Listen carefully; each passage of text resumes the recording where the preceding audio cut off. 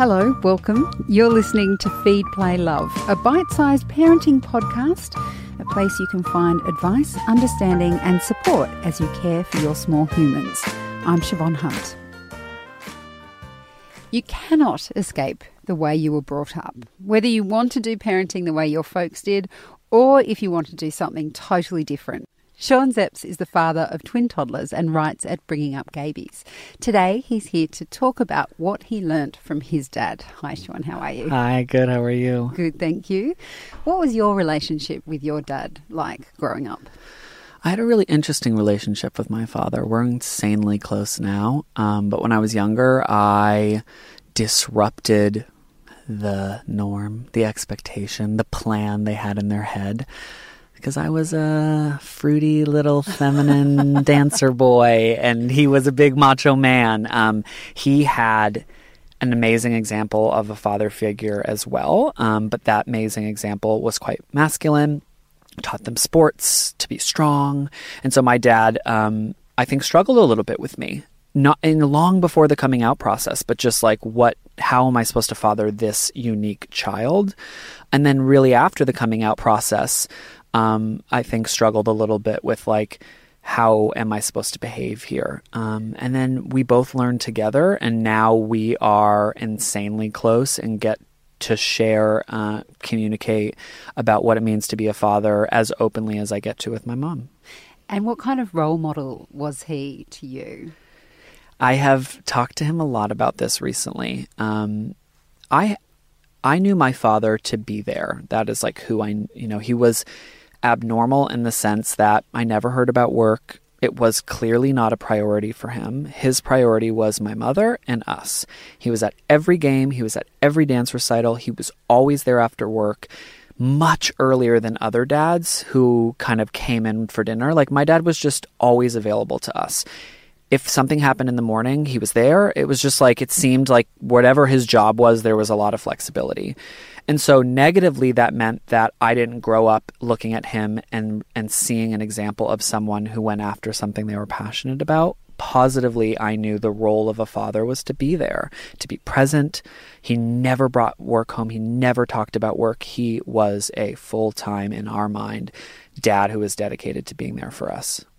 And so is that something you think you've taken from the way he parented you in the way you want to parent the twins? I opened up to my dad just recently. He was in Australia for 2 weeks with my mom. And I said, I had this negative thought about you, honestly. And it was, I didn't know what you cared about. I didn't know if you had any passions outside of us. And as great as that is, that you're a wonderful dad, now that I'm an adult, I want to know that you have passions in life.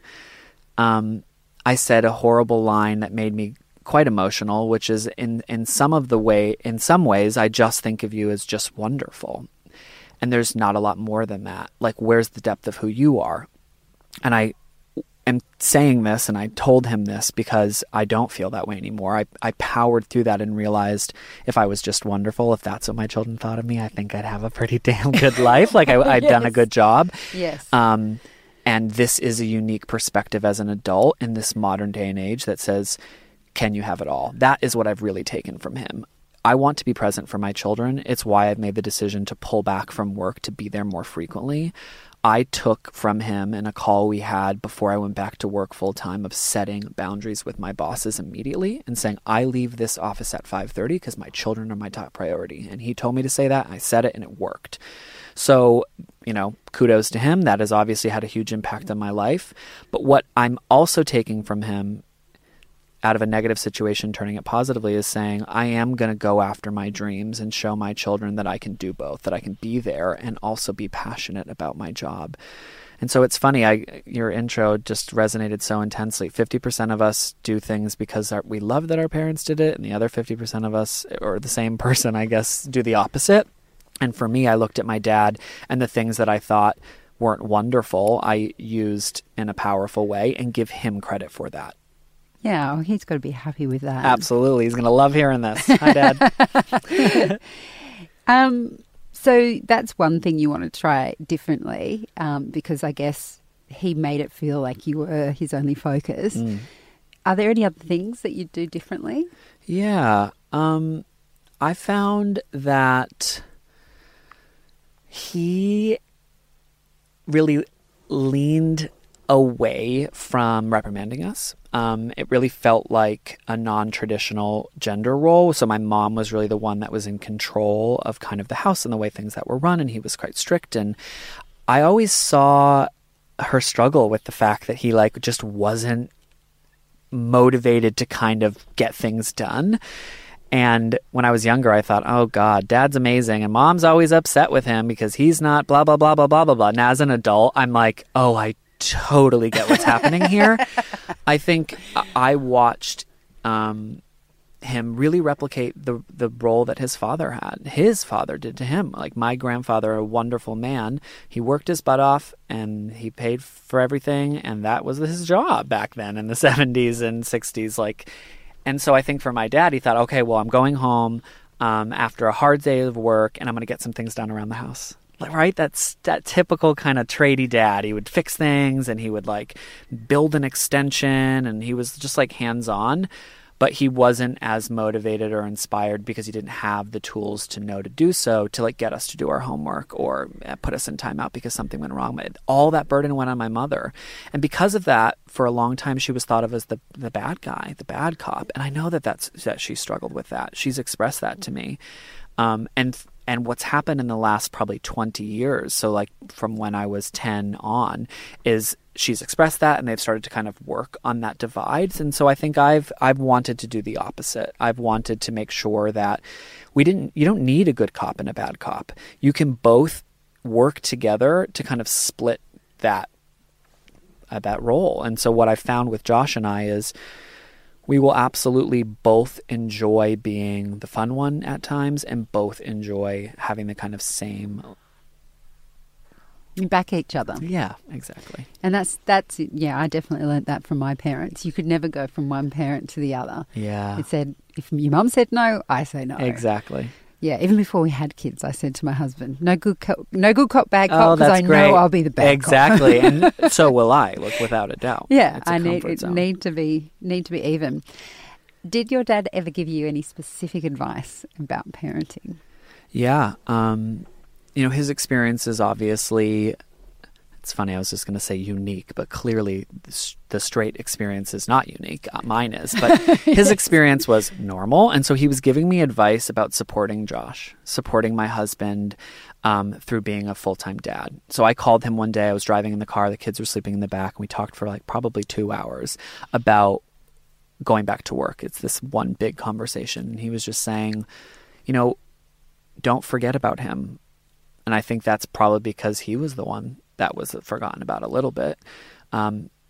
If he has to get up early, and you don't have to work that next day, like do that extra effort. Raise your hand and say when you need help. But I think just supporting your partner through their creative endeavors or their job was something that I was really happy to do. During that time, I was so frustrated and jealous of Josh for getting to leave the house that it was nice to think like, okay, this is my job to raise these children. And if this was actually my full-time job, I would treat this differently. If I was getting paid to do this, for someone else's children, I would treat this differently. And so that kind of lit a fire under my butt to just support him the best way I could. A happy couple, makes a world of a difference. Your children absorb that energy and focus.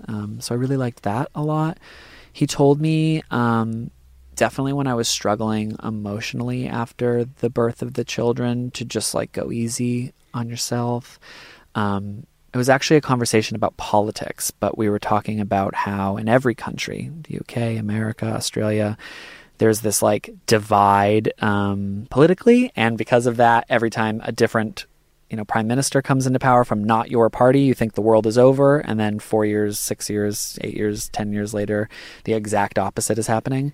And through that conversation, he was saying like, it is really easy to just think negatively about things. You just have to choose to be a half glass full kind of guy. And he is.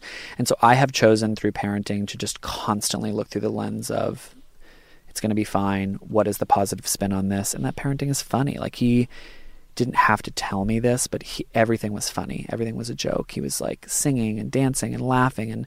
And because of that, it seemed like he was having a good time parenting. And so I'm trying to kind of take that from him and bring it into modern parenting. beautiful. I want to meet your dad now. Oh, yes. He's unbelievable. He's a character. He's just a straight version of me, I'd like to think. Yeah, I definitely want to meet together. Yes. That'd be so much fun. Sean, thank you so much for coming in. Thanks for having me. That's Sean Szeps. He is a father of twin toddlers and blogs at Bringing Up Gaybies. We'll put a link to his website in the notes of this episode.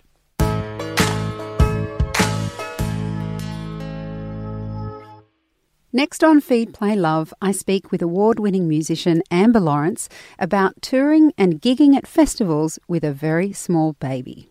If I was at home sitting on the couch watching everyone else do that dream gig that I had but I'd given up, it wouldn't have helped my mental health.